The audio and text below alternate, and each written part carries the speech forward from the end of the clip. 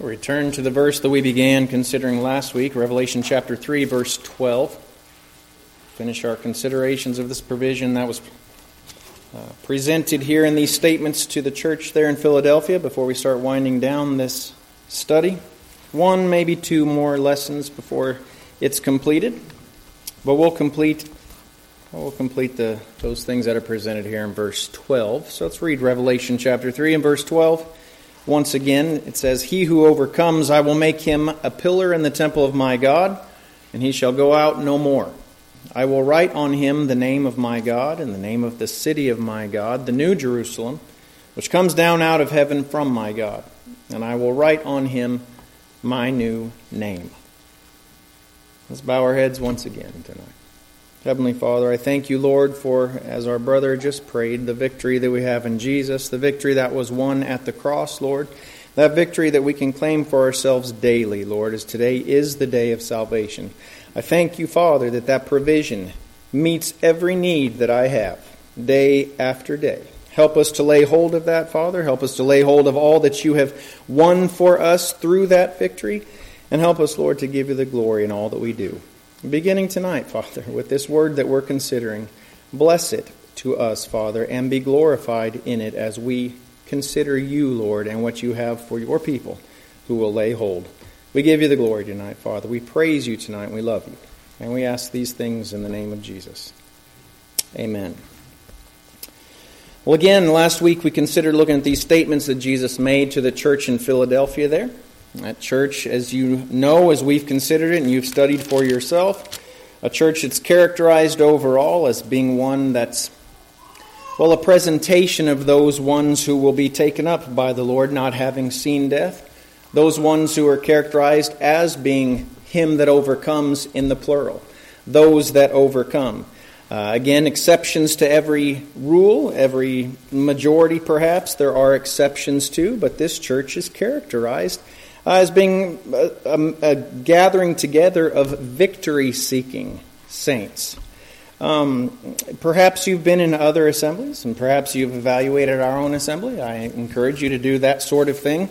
Keep it before the Lord. We examine ourselves as we come before the communion table. We should examine our assembly and our role in it and what our assembly is doing, and those ones who are in a place of authority, in a place of public ministry that we're given to sit under perhaps, and keep it before the Lord and pray for that situation. But as you evaluate those things, and as you've been to perhaps visiting other assemblies, you'll understand when I say that sometimes it's kind of easy. It doesn't take very long before you recognize the overall character of an assembly, what they hold dear and what they, establish their own foundation on. And I'm not just bringing complete criticisms by any stretch. I've been in other assemblies. This isn't the only place, and I'll say it far and wide, this is certainly not the only place where the truth is brought forth, where we seek to rightly divide and present the word in its totality. I've been in other places, not even isolated to Abundant Grace, but other places where you're like, this is where there is a foundation of truth, and it is established on the Word of God, and I'm grateful for that. But likewise, you can go to those places where you're like, this assembly is established on a foundation of social effort, social interaction, socializing, a lot of different things that you can find. It doesn't take very long oftentimes to step in and recognize what the character of a church is based on its desires and purposes and collective motivations. And Philadelphia, this church here, in that time, and those that it represents and are a figure of today, those ones have determined that Jesus is their purpose. They've established themselves on him and a pursuit of him. That's what characterized them. We read in verse 8 where Jesus says, "I know your works," we considered last week. "See, I have set before you an open door, and no one can shut it, for you have a little strength." That's not an insult. That is saying, again, as our brother prayed just a moment ago, his strength is made perfect in our weakness. Sometimes it takes nothing more and requires nothing more than the strength to, having done all, simply to stand in faith. And the Lord is the one who strengthens us for that and strengthens us through that to go ahead and complete this walk of faith that he has put us upon. But it says that you have a little strength. And it goes on to say, "You have kept my word." And praise the Lord for those who will. and have not denied my name. Philadelphia, as a result of this, was encouraged to hold fast what they had. Hold fast what you have, that no one may take your crown, it says there in verse 11. So, if we believe, as I make the point of multiple times during this study and other considerations, if we believe that salvation is indeed accepting the Lord Jesus, and that's that. It's ours. It's ours and cannot be removed from us. Then if we believe that, then, well, salvation can't be taken away. Then this crown that he's talking about hanging on to there in verse 11, holding fast what you have that no one may take it, then it must be something more. And it is indeed something more. That crown of righteousness.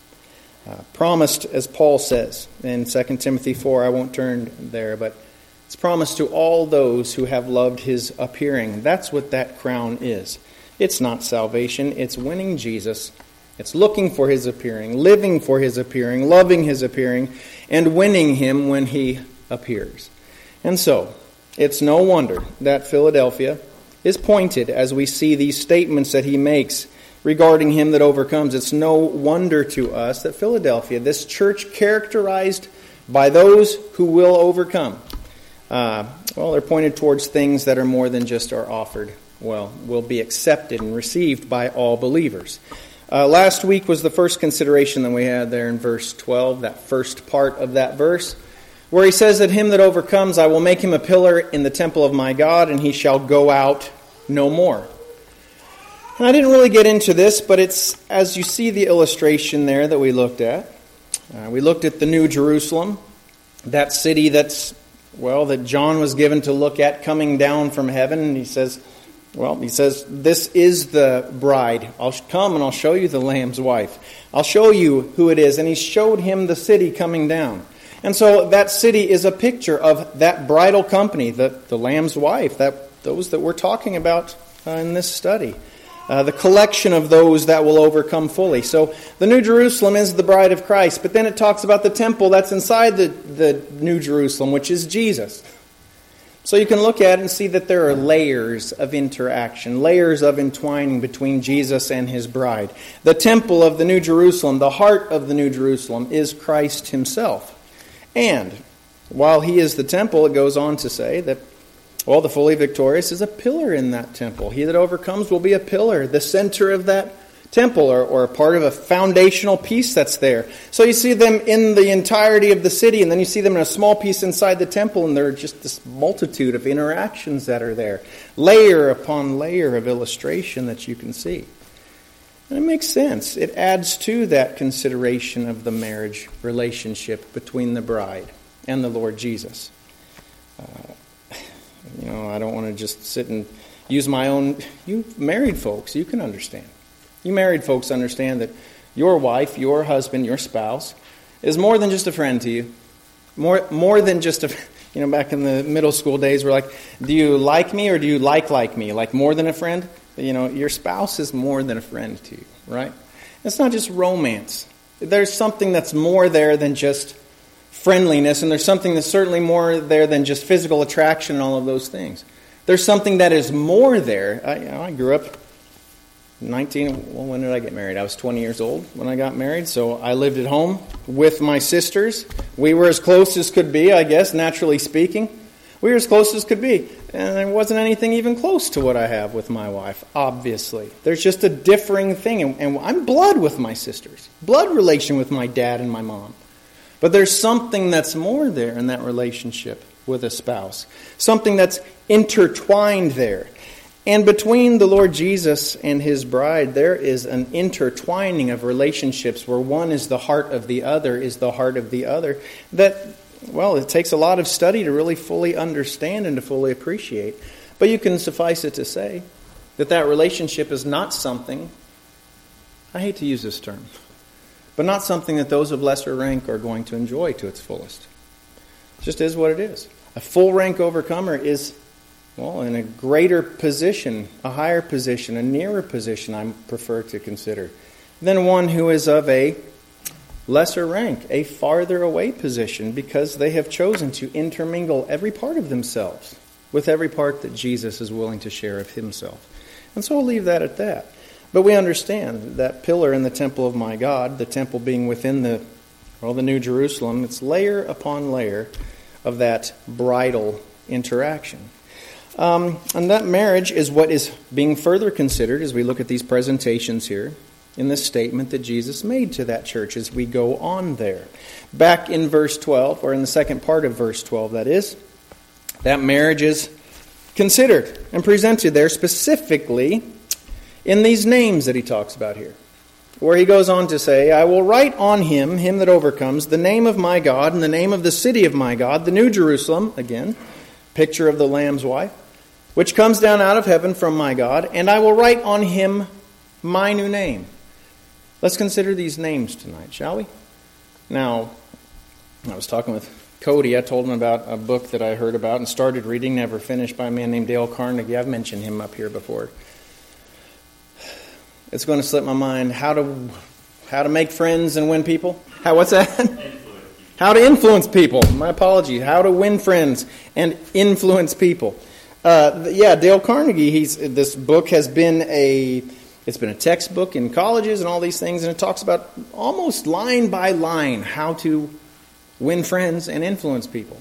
And one of the things that he says that he, I guess, hammers on is to say, well, that the sweetest sound to a person's name, or to a person's ear, is their name.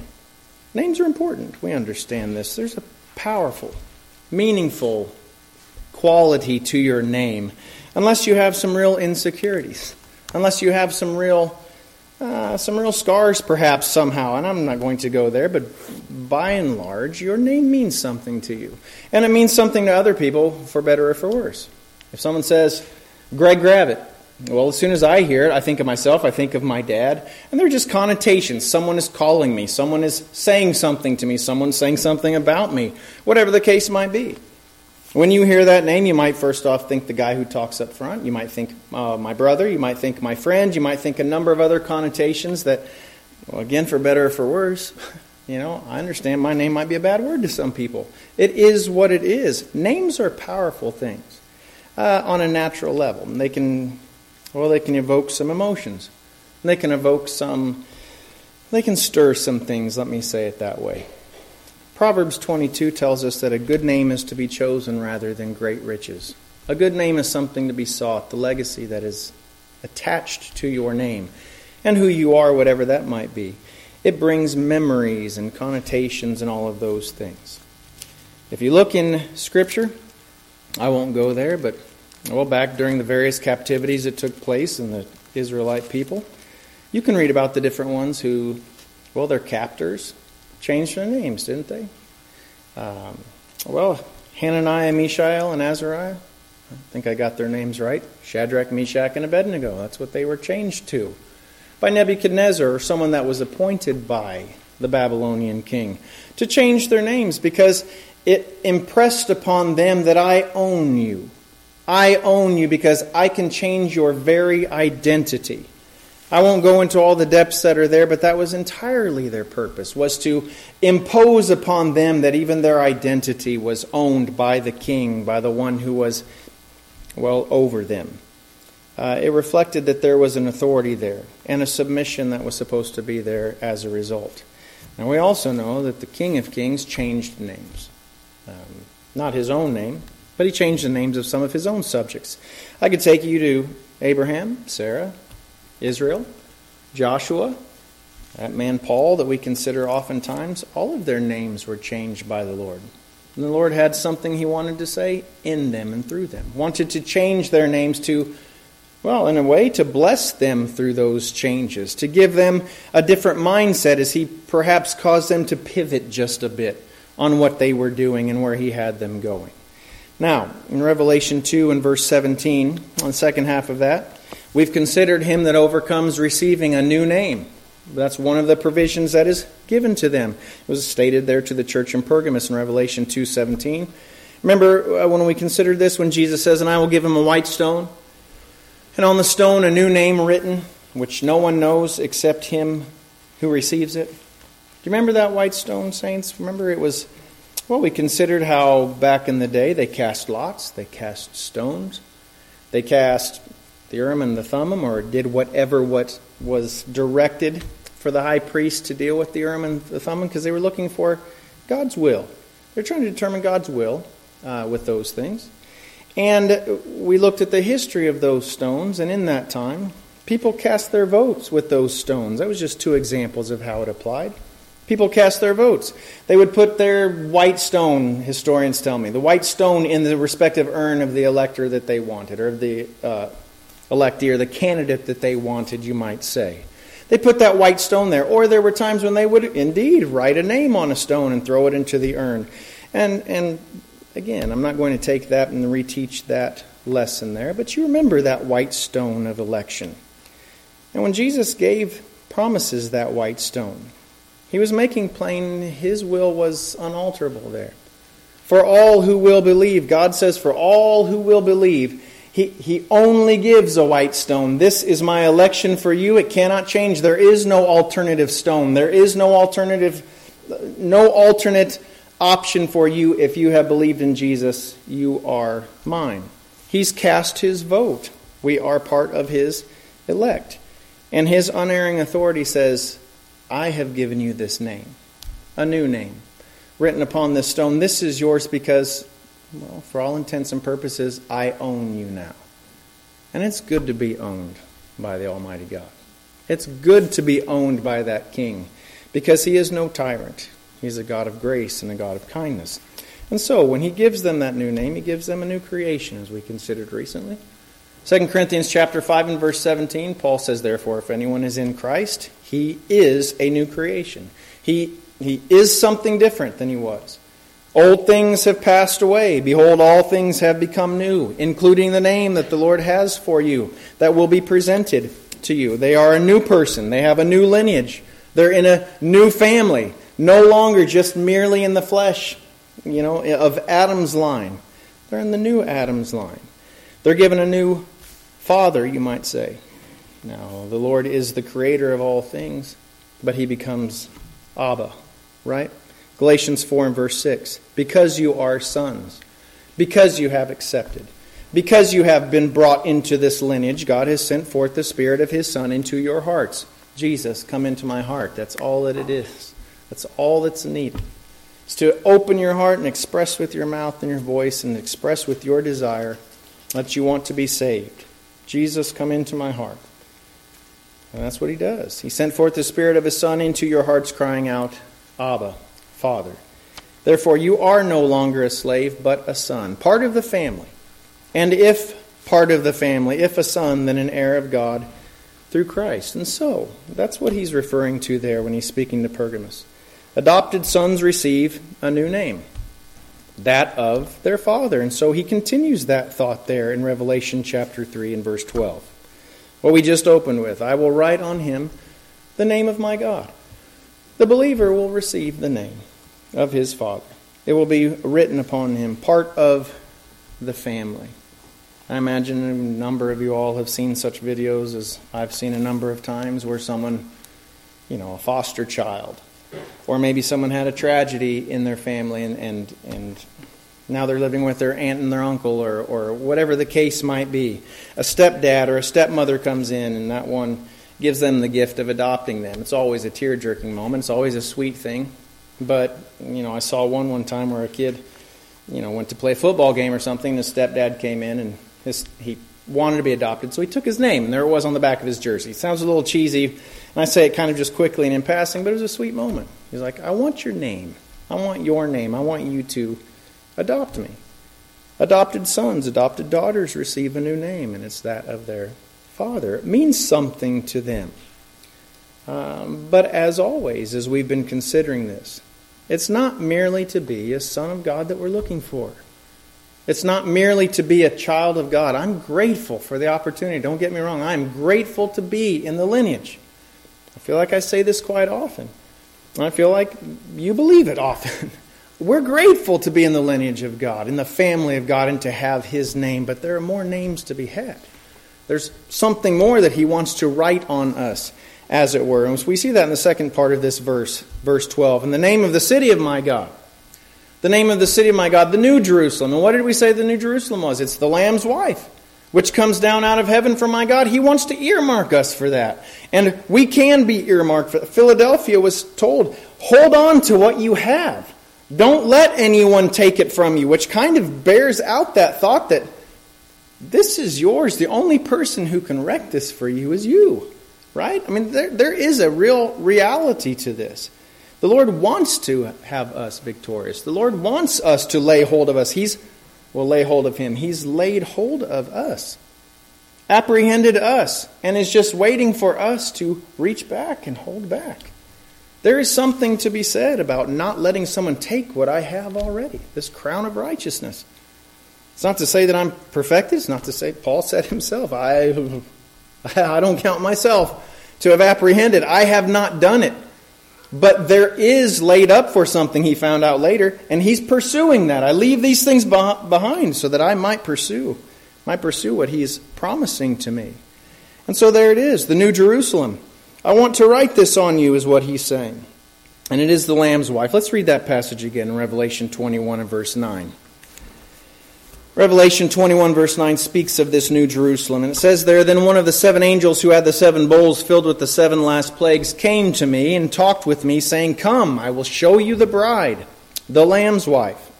And he carried me away in the Spirit to a great and high mountain, and showed me the great city, the holy Jerusalem, descending out of heaven from God, prepared as a bride adorned for her husband, it says earlier in the chapter there. It's obvious that this is more than just being in the family. This is something that is extra. This is something certainly for those with a new creation and with a new name, but they're offered something further. Something, well, as they're changed into the image of Christ, to walk with Him, to abide with Him, to live for Him, to live with Him, to humbly look for Him in this life. They're ultimately rewarded with being, well, called up by Him. And to be a part of this makeup, to be a part of that actual construct. In Luke 14, I want to not spend too much time on this for time's sake, but in Luke 14, consider that parable that's presented there, that Jesus gave there in Luke 14 and verse 8, to remind you that it's not just enough to be there. Be happy that you're there. Be humble that He has called you. But look for Him and realize that He's looking for you. Let's read this in Luke 14, verse 8. He says, When you are invited by anyone to a wedding feast, do not sit down in the best place, lest one more honorable than you be invited by him. And he who invited you and him come and say to you, Give place to this man. What a horrible feeling that would be. Give place to this man. He's more important than you are. And then you begin with shame to take the lowest place. But when you are invited, and the Lord has invited us, go and sit down in the lowest place, so that when he who invited you comes, he may say to you, Friend, go up higher. Then you will have glory in the presence of those who sit at the table with you. For whoever exalts himself will be humbled, and he who humbles himself will be exalted.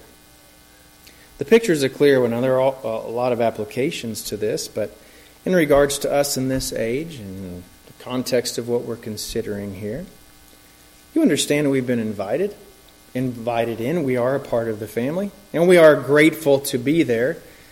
But if you're going to go and sit in the lowest place, which we should recognize I'm not worthy of going any place, but my eye is on that one who's at the head of the table, and I'm waiting for him. I'm watching him. I'm not going to sit and say, "Move back, everybody. I'm sitting right here, but this is my chair." No, I'm going to sit here, but I'm waiting on that one. Waiting for that one at just the quickest moment, the briefest moment when he says, "Hey, I want to stand up and be ready." If one is overjoyed to be there, simply because they are there, their eyes will be on him. And the Lord Jesus notices that interest. He rewards that interest. He recognizes if you're looking at him in this life. He sees. He knows those who believe him, certainly. He seeks those who seek him. One of the things that I consider, quite often for myself, and I have it written down in a number of different places that I look at from time to time, is to be counted worthy of his best is to have counted him worthy. That's what it comes down to at the end of our lives. To be counted worthy of his best is for us to have counted him worthy of anything and everything, our best, throughout our lives. The Lord knows who has counted him worthy, and he rewards that by saying simply, if this is what I mean to you, here I am. Here I am. If we want his best and we pursue his best, he won't neglect to share that. He won't neglect to see that in us and want to give it to us. I won't take you there, but you remember in Luke 25, those 10 virgins that were there. They're given opportunity to join the bridegroom when he came, but instead they slumbered and slept. And then he came. He came in Luke 25 there. And 5 of them had no oil for their lamps. And they were like, we don't have oil, help us. And I'm like, no, we're not going to. The other ones were telling them, no, we can't give you oil for your lamps or else we won't have it and we wouldn't see him. They didn't recognize when it was time to be called into that inner circle and to have the name of this city written upon them. Is to be, that one has been looking for them and wanted to enter in. To be earmarked for entry, you might say. All of God's people will partake of the glory of that city. It says there that, I think it's in Revelation 21, that those of the nations that are saved will bask in its light, essentially. That the light will be present there and they'll go in and out. But to be part of that, to be actually a part of the structure, that's reserved for those ones who desired and lived for that desire. That being said, returning back to the last name that'll be presented there in Revelation chapter 3 and verse 12. Him that overcomes, I'll make him a pillar in the temple of my God. He shall go out no more. I will write on him the name of my God and the name of the city of my God, the New Jerusalem. Then it goes on to say, and I will write on him my new name. My new name. This is something farther still. More than just having my own new name. More than having, as wonderful as it is, having the name of God written on me. More than having the name of that New Jerusalem, this is the name of Jesus himself. Remember when we talked about Boaz and Ruth here recently? We're going to consider Boaz, this man. That man Boaz was, a picture of Jesus in his own right. He desired and he intended to redeem Ruth, if you recall the story. He wanted to redeem her and do according to the law what was expected of a kinsman. But he certainly wanted more. He wanted to marry her. He wanted to make her his own wife. But you'll also recall that Ruth was a widow. A widow had very little assured to them in that day, had very little social standing, had very little benefit and profit on a cultural and social level. And so under the law, that near kinsman was given the opportunity, and again the expectation was there, that they would do right by that one and give them an opportunity. And they called it, you can look in a number of different places where it's presented, but in Deuteronomy chapter 25, it speaks of that expectation. It speaks of the dishonor that comes when someone doesn't want to do that for his brother's wife. It says there in verse 25 and verse 7 of Deuteronomy, if the man does not want to take his brother's wife when the brother has died, then let his brother's wife go up to the gate to the elders and say, my husband's brother refuses to raise up a name to his brother in Israel. He will not perform the duty of my husband's brother. He was expected to, produce a child with that one so that there might be a lineage that was there. Certainly not something that we would look for in our own culture, in our own society, but this was under the law of that time, and there were pictures that were presented there through the Lord's law here. Now, a name and a lineage was important in those days. It held, it was kind of a lifeline for those ones who didn't have anything of themselves. And Ruth was a Moabitess to begin with. She was a foreigner. She was coming back to a place that was foreign to her. She wasn't accepted in their culture, or the Moabites weren't accepted in their culture. If you look in Scripture, you see that the Moabites weren't supposed to be in their worship, and there are a number of different things there that were strikes against her. And yet, Ruth valued Boaz, and Boaz valued Ruth. There was a intertwining that was there. There was a commitment that was there to these ones. And Boaz wanted to redeem her. Boaz wanted to do right by her, wanted to raise up a lineage for her, but he wanted to be involved himself. And he demonstrated that. He demonstrated that value, going farther than just redeeming her. In Ruth chapter 4 and verse 10, it says there, this is Boaz's words, after that near kinsman said, I can't do this, I don't want to wreck my own inheritance, I'm not interested in raising this up, and there would have been a measure of shame that was involved there. But Boaz stepped in and said, forget it, step aside then, thank you very much. Step aside, he says, move over, not move over. He says, moreover, a little Freudian there, moreover, Ruth the Moabitess, the widow of Mahlon, I have acquired as my wife, to perpetuate the name of the dead through his inheritance, that the name of the dead may not be cut off from among his brethren, and from his position at the gate. You are witnesses this day. And so, this is how I remember Ruth. In Ruth chapter 1, Ruth decided to go with Naomi.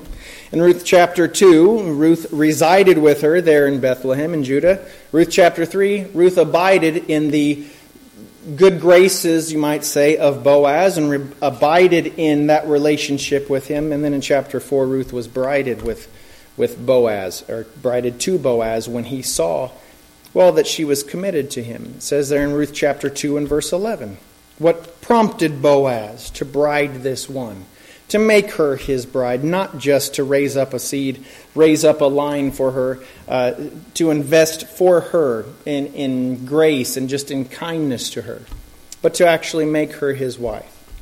It says, Boaz answered and said to her, it has been fully reported to me, all that you have done for your mother-in-law since the death of your husband. Fully understood by me, Boaz says.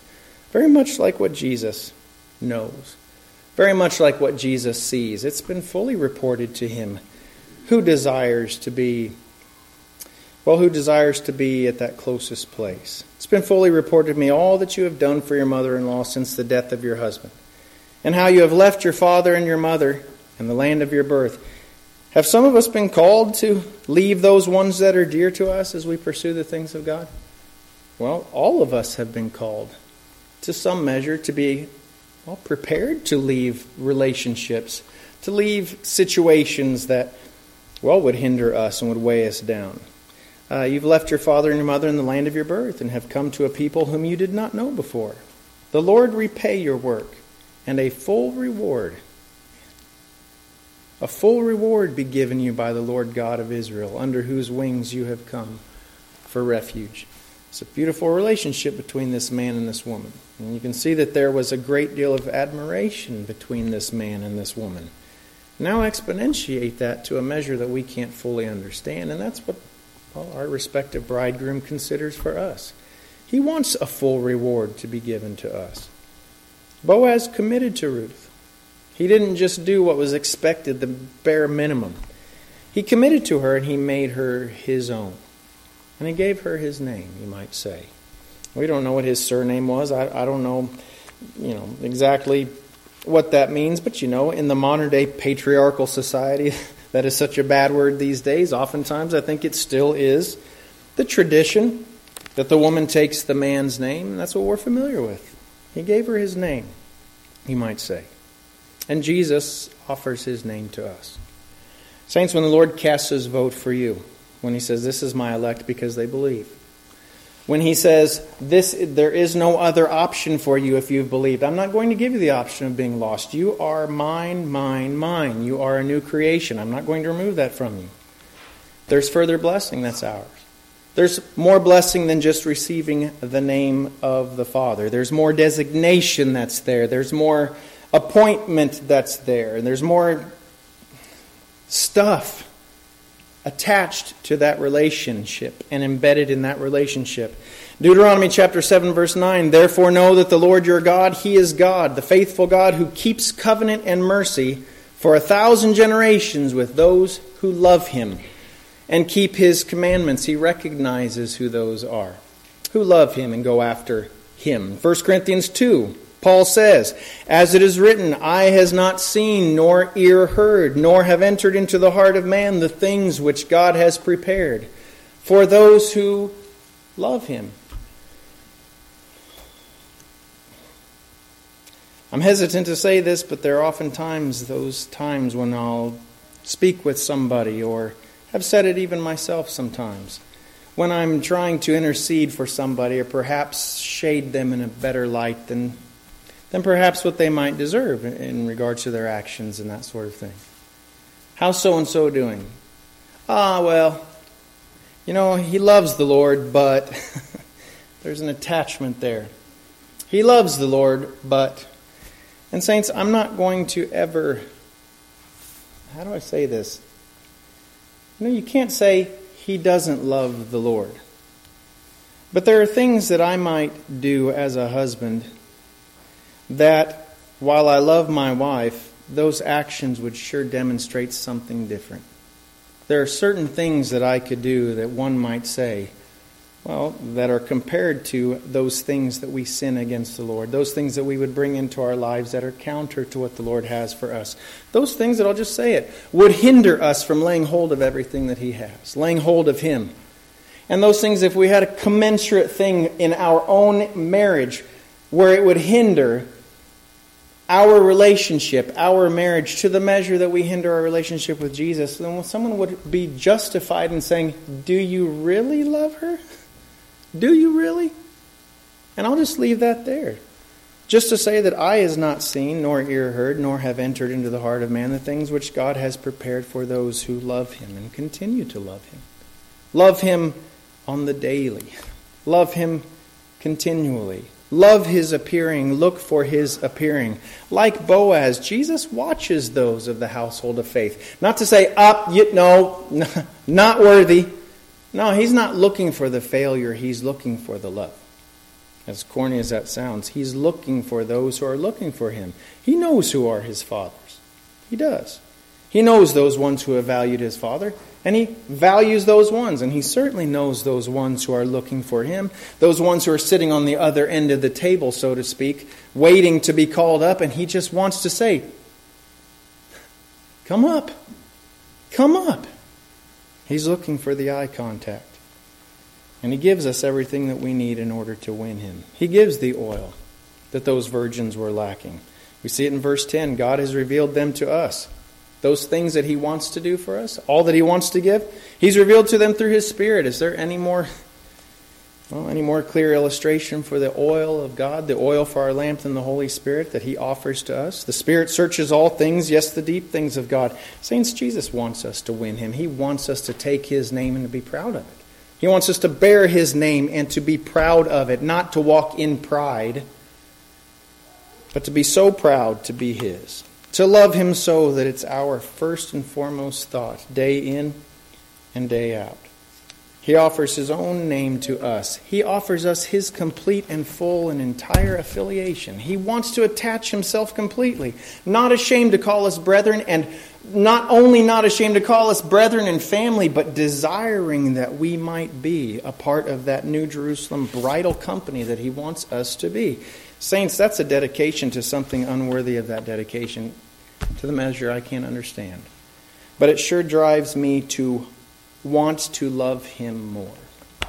I hope you want to love him more. I hope that you desire to love him the way that he loves us. I'm grateful to be in the household, in the family of faith, to be sure.